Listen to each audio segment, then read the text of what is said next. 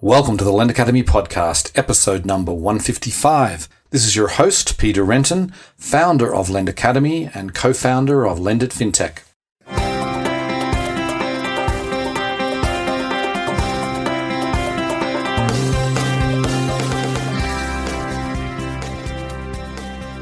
Today's show is sponsored by Lendit Fintech Europe 2018. Europe's leading event for innovation in financial services is coming up on the 19th and 20th of November in London at the Business Design Centre. We have recently opened registration as well as speaker applications. You can find out more by going to lendit.com/Europe. We have a special guest for you on the show today. I'm delighted to welcome Joanne Barefoot. She is the CEO and founder of Barefoot Innovation Group, and as well as the co-founder of Hummingbird RegTech. She's also been a regulator. She's been in a consulting practice for many years. She's had a long career in and around financial services regulation. And so I wanted to get her on the show to talk about where we're at with regulation, what we need to do to improve, and how we can get there. And Joanne gives some concrete examples here about what regulators can do to really bring themselves into this rapidly changing world of fintech and really make their regulations a lot more flexible and a lot more easier to comply with. It was a fascinating interview. Hope you enjoy the show. Welcome to the podcast, Joanne. I am delighted to be here, Peter. Thank you. Okay, well, it's nice to have you, and I'm a big fan of your show, and it's one of the ones that I always listen to. So it's nice to have you on the other end of the microphone now. Well, thank you. I am happy to be on the other end of the mic, and I am a huge fan of your show, and also, of course, of Lendit. So it's really fun to be able to talk. Okay, so let's get started. You've had a fascinating career. If you go and look at your LinkedIn page, you've done some very interesting things, worked for some interesting organizations. Why don't you give us a little bit of background about what you've done in your career to date? Sure. So I have worked for decades in and around financial regulation, mostly focused on consumer protection and financial inclusion, although not entirely. And not going all the way back, but my background includes, I worked for the Senate Banking Committee, and then I was Deputy Controller of the Currency. I actually set up the first consumer protection function at the OCC long ago. And I was a partner at KPMG. I was co-chairman of Reliant Risk Advisors.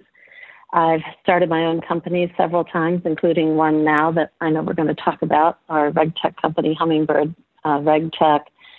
And then along the way, I began to immerse in technology 5-6 years ago and came to the view that technology had the potential to solve a lot of problems that consumers have in their financial lives and small businesses as well, that we've been trying to solve with regulation without much luck. So I have shifted increasingly to what I call regulation innovation, how to regulate financial innovation and fintech to optimize it, both to let the good things happen and deal with the emerging risks, and then also how to bring RegTech innovation into regulation and compliance to make the whole system work better and more efficiently. Mm-hmm. And we want to get into some of that in some depth shortly, but I want to also talk about you recently did a stint at Harvard fairly recently. What were you doing there, and what was sort of the focus? Yeah, I'm glad you asked. I was a senior fellow for 2 years in the Harvard Center for Business and Government in the Kennedy School. And it's a fantastic program and gave me the opportunity to spend 2 years really stepping back and thinking hard and doing research on these issues of consumer. You know that I think I chair the board of the CFSI, the Center for Financial Services Innovation. And we've done so much research there framing these consumer finance issues in terms of consumer financial health. And so at Harvard, I took a hard look at how we have been, I've been working on a book And it looks at how we currently try to promote consumer financial health from a policy standpoint, clear-eyed assessment of how we're doing. Hint, the answer is not well, very poorly. And then really exploring how fintech could be transformational if we regulate it right. The niche I've carved out for myself in this whole cluster of work has been focusing on the challenge of getting the regulatory response optimized as technology changes finance, digitizes finance. And then I also, in the book, look at RegTech and emerging risks and recommendations. So I haven't finished the book, but I am putting out a series of papers that we're in the process of having reviewed now. That'll be an interim product, which I hope people will find really interesting. It does sound interesting. So then what do you do? What does Barefoot Innovation Group do? And you do sort of private consulting work? Is that what you're doing there? Yeah, we do selected consulting if it's well aligned with this mission that I'm describing. But most of our work it's all clustered around these same subjects. And so we do have the podcast show, which has a fantastic listenership around the world, and I must say, fantastic guests, as does your show. And so we have that. We do convenings, roundtables, where we really work at gathering people together on a small scale, not like Lendit, but conversational sessions around key issues. And then I do a lot of writing and speaking. I speak all over the world. We have a U.S. focus, but as you well know, these issues are global issues. And in many ways, other parts of the world are further advanced than the United States in both the fintech innovation and the regulation, largely because they all went to cell phone-based financial services more rapidly than we did. And so they've had to figure that out. So I'm involved with everything from the World Bank and the United Nations. The Omidyar Network sponsors some of my work. I don't know if your listeners know that Pierre Omidyar was the founder of eBay. Yep. They are committed to financial inclusion and have focused on a lot of these same issues.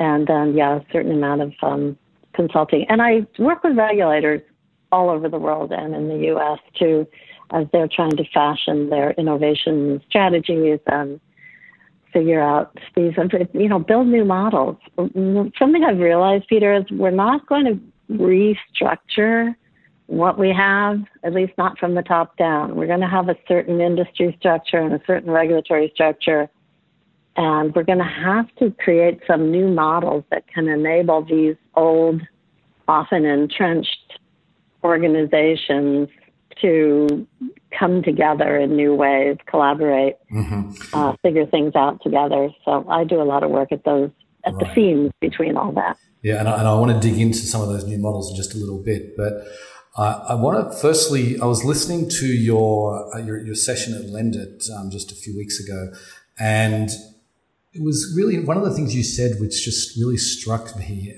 is that you said that we've made the underbanked the riskiest segment to lend money to from a regulatory perspective, not talking about credit risk. You were talking about regulatory. So what did you mean by that? And do you think that's going to change anytime soon? Yeah, I'm so glad you asked. So the first thing I'll say is this is not anybody's fault. I sometimes I'm always talking about regulatory change, and I'm not critical of very much of what has been done in the past. But the thing we need to think about is whether we used to do this right or wrong. The point today is we can do better. And that really applies to this question of lending to people who have been underserved and in a high-risk category, partly because particularly in the United States, we scrutinize these lending patterns for fair lending disparate impact, which, as you know, are statistical patterns of outcomes that may show disparities between how different classes of customers have been treated. And the standards for doing that are not clear. Again, I don't think that's anybody's fault, but it's a subjective judgment as to whether there's a good business justification for, say, a higher price, high risk loan being more highly correlated with a certain ethnic or racial group, for example.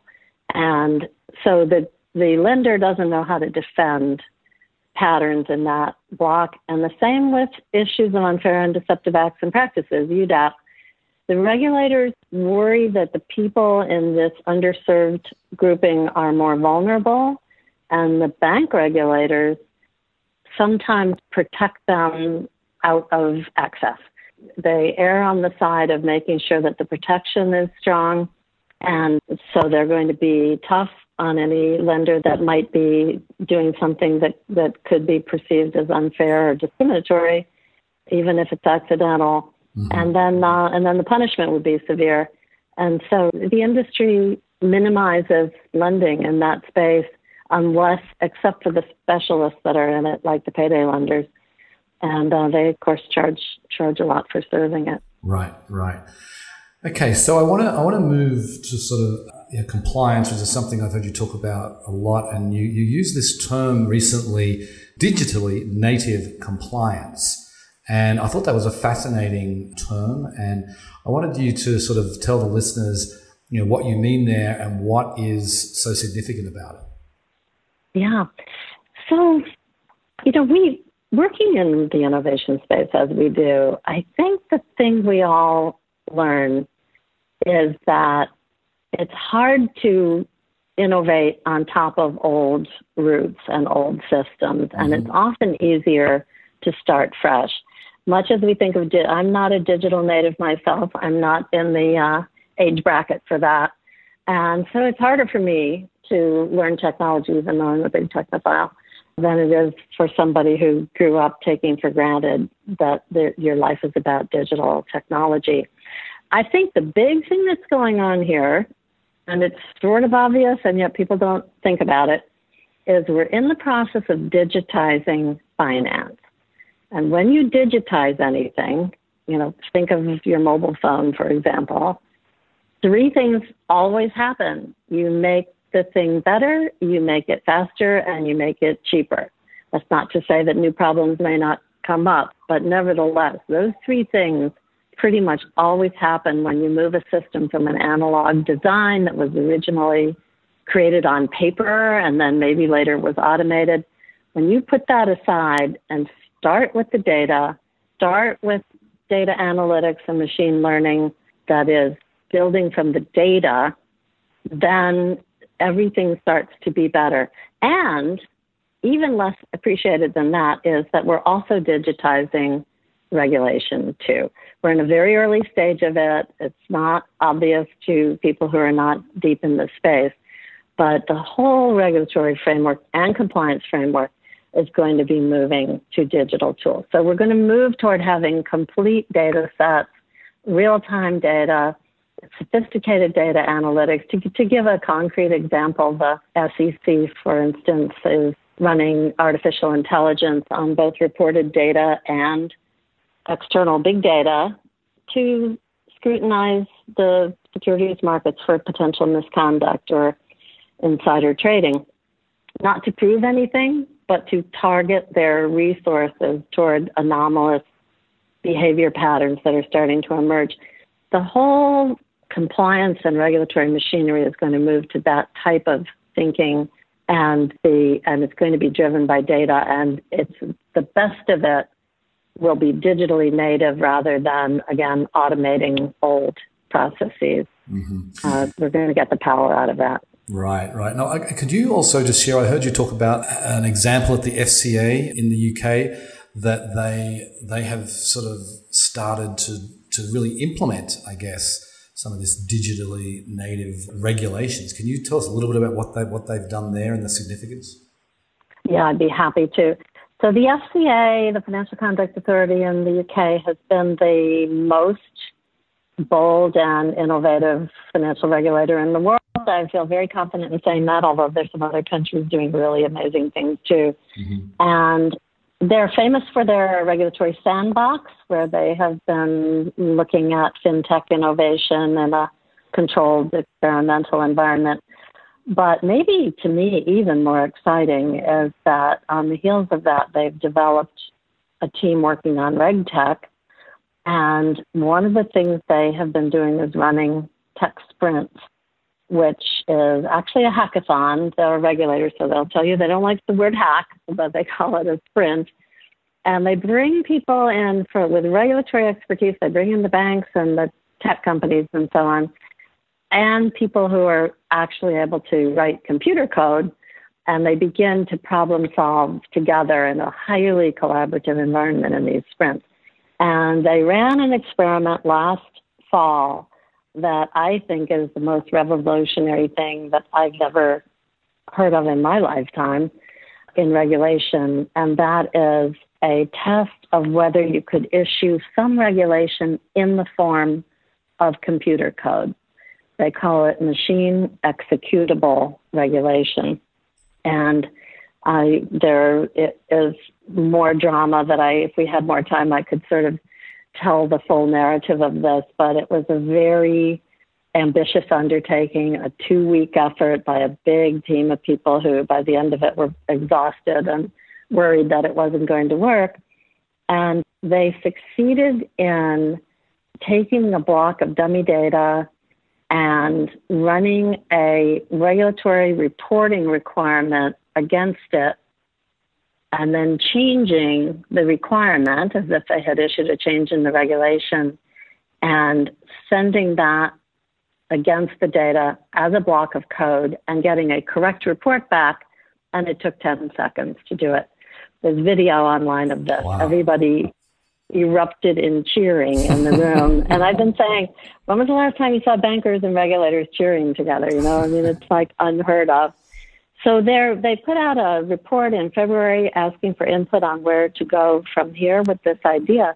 But just in regulatory reporting alone, it has the potential for massive, massive savings to both the government and the industry. And part of the vision of it is it would be adopted voluntarily. This is something I've been advocating through my Harvard work, that we shouldn't necessarily force change on the whole system in these experimental areas. We should put out sort of a second channel of regulation and let the industry opt into it voluntarily if they want to, and then maybe over time the old system will wither away. But the idea is to potentially bring reporting increasingly into this kind of directly connected capability, and then both the regulator and the bank or the financial company would be looking at real-time data, complete data. We still send bank examiners into banks today pulling samples of files to look at, 40 files to see if there are any problems in them, and then you pull some more. And we do it that way because in the old days, it was the only way to do it. There wasn't data, there wasn't computing power to look at big sets of data and really understand what they're telling us. But now there is. Maybe if we had a system like this, we could have caught the subprime mortgage risk early. Right, quite possibly. I mean, particularly if you've got all the data that's involved in all those mortgages, you could probably see what everyone could have seen what Michael Burry saw, a couple of years before the financial crisis.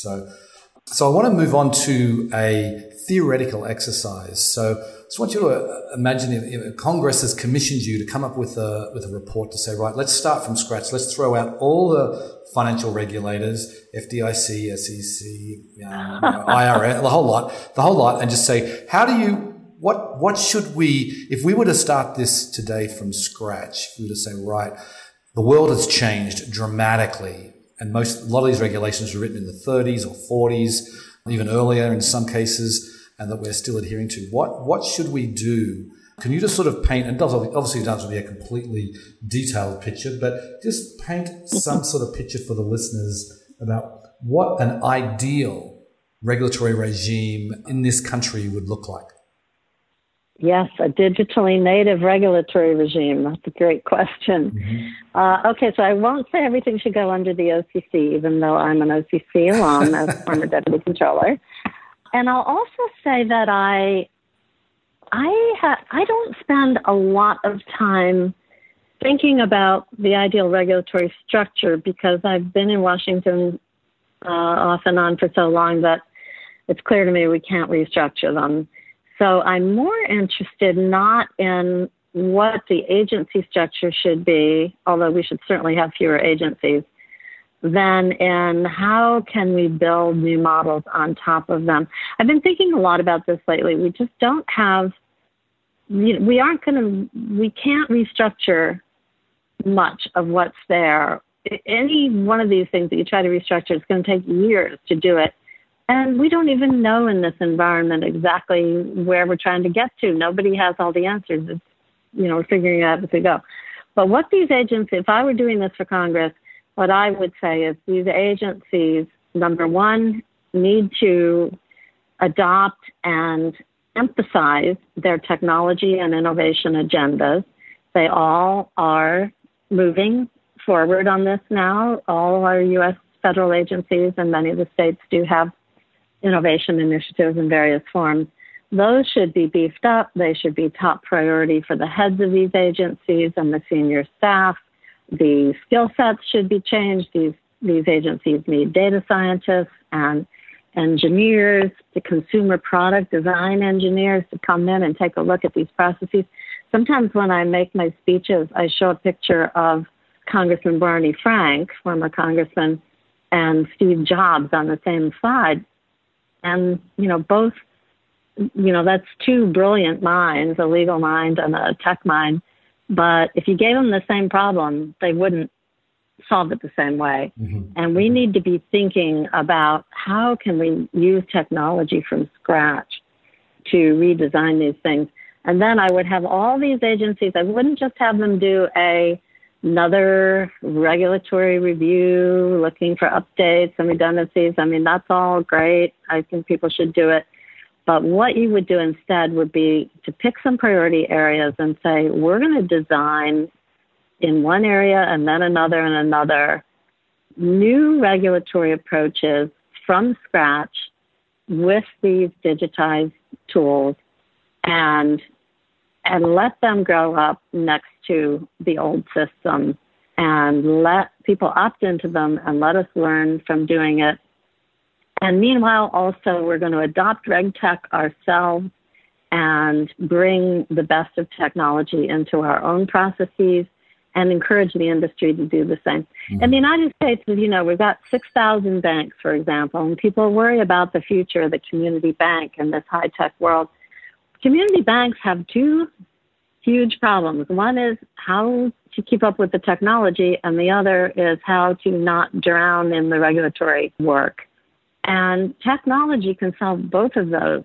We could bring the cost of compliance drastically down if we can allow the adoption of new kinds of digital tools for compliance.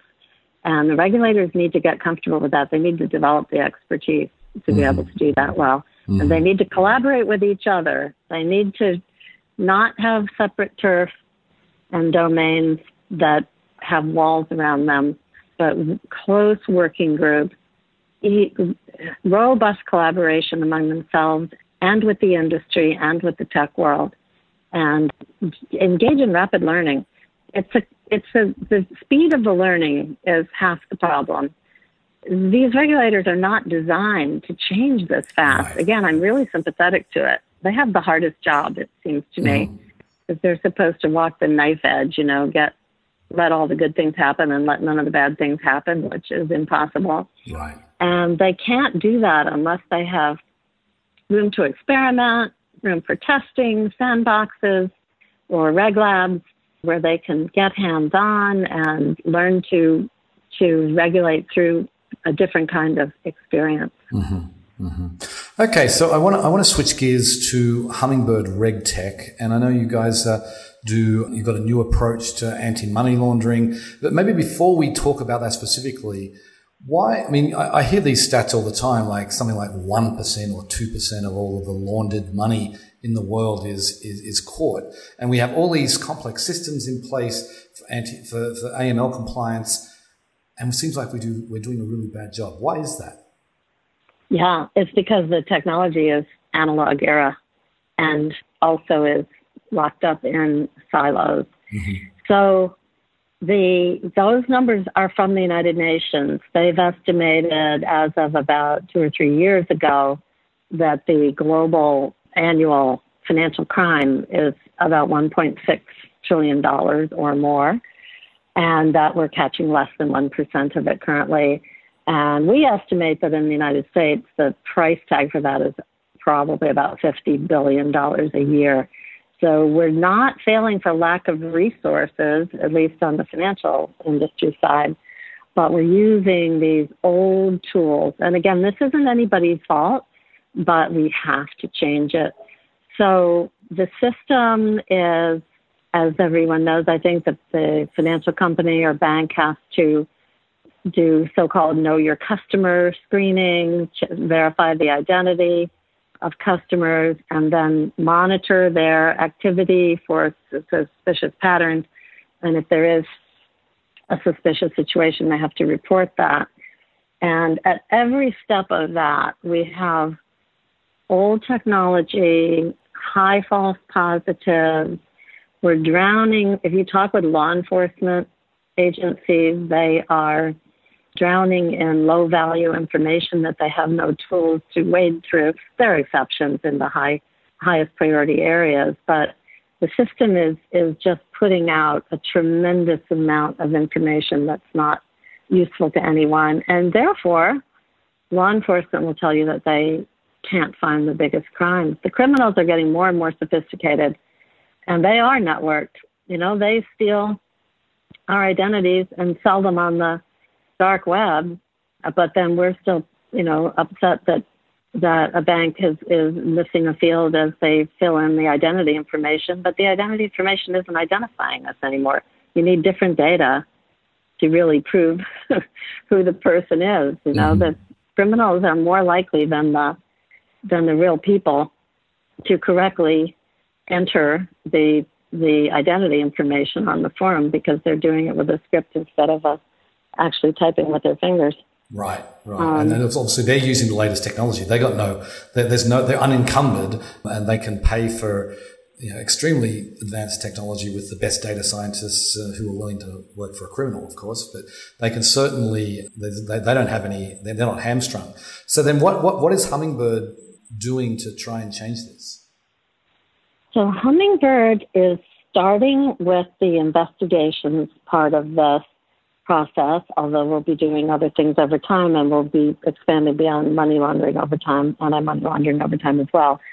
But what Hummingbird does is it comes into the company, bank or financial company, and takes the alerts that have been generated that indicate possible money laundering.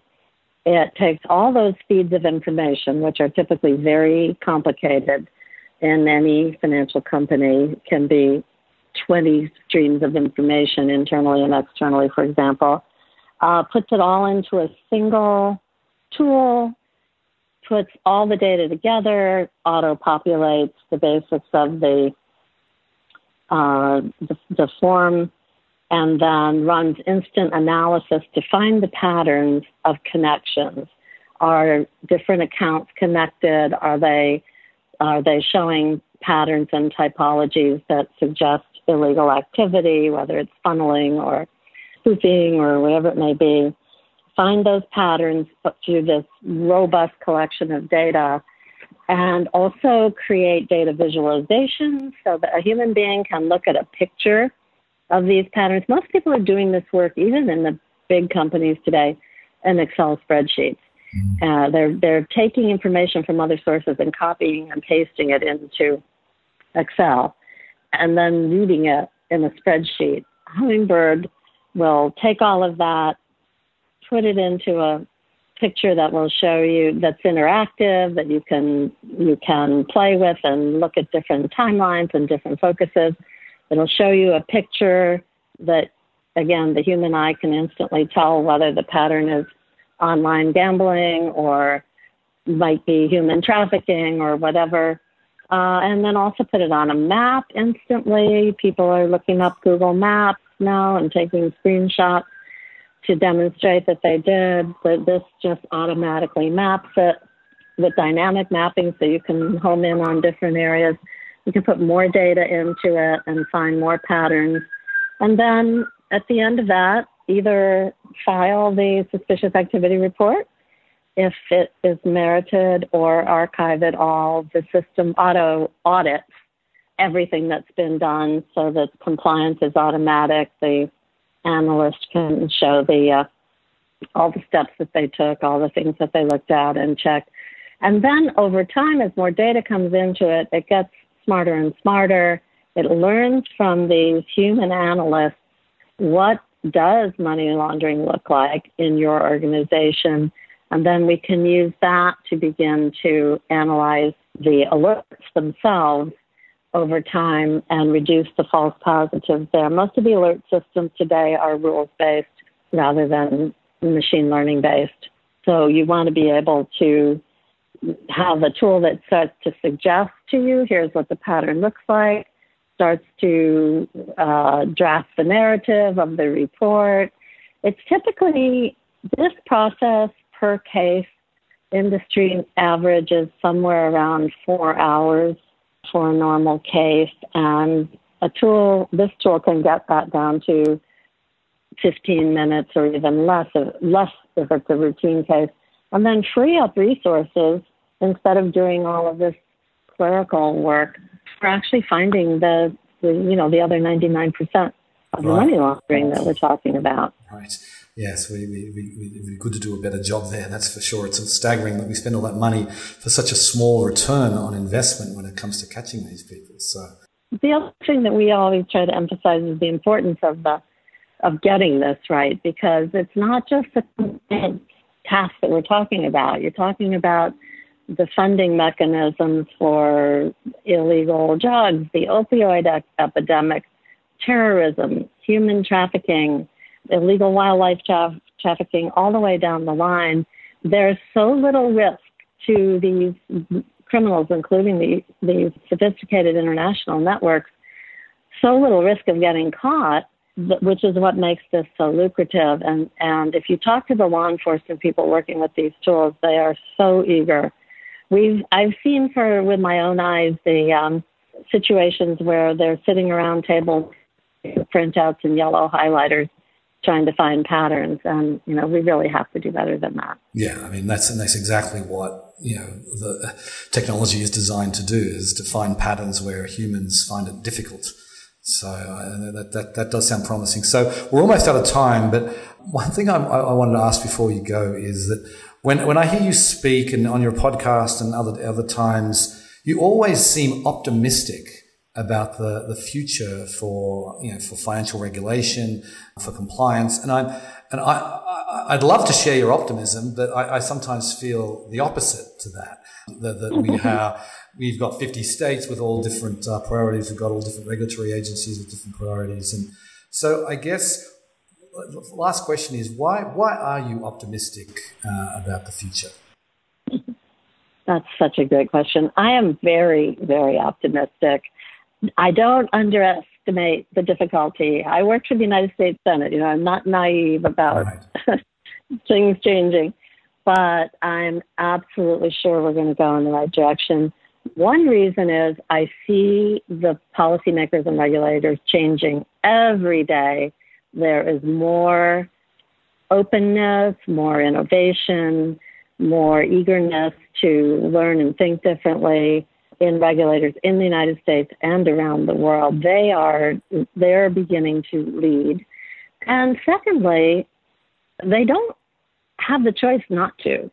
I think it's becoming increasingly clear to both to regulators and to compliance people that as technology changes the world we're in, you don't have the option of holding still until it becomes more clear to you what to do. It's not going to get clear. Right. We're going to be in permanent uncertainty.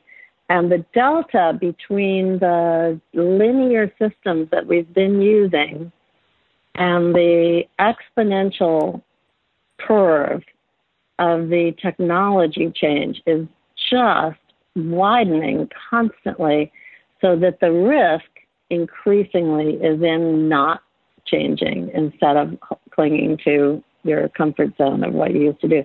And I think regulators can see that we're going to have failures in banks and in regulators for not adopting these different tools. The tools are just better. And here's the last thing I'll say.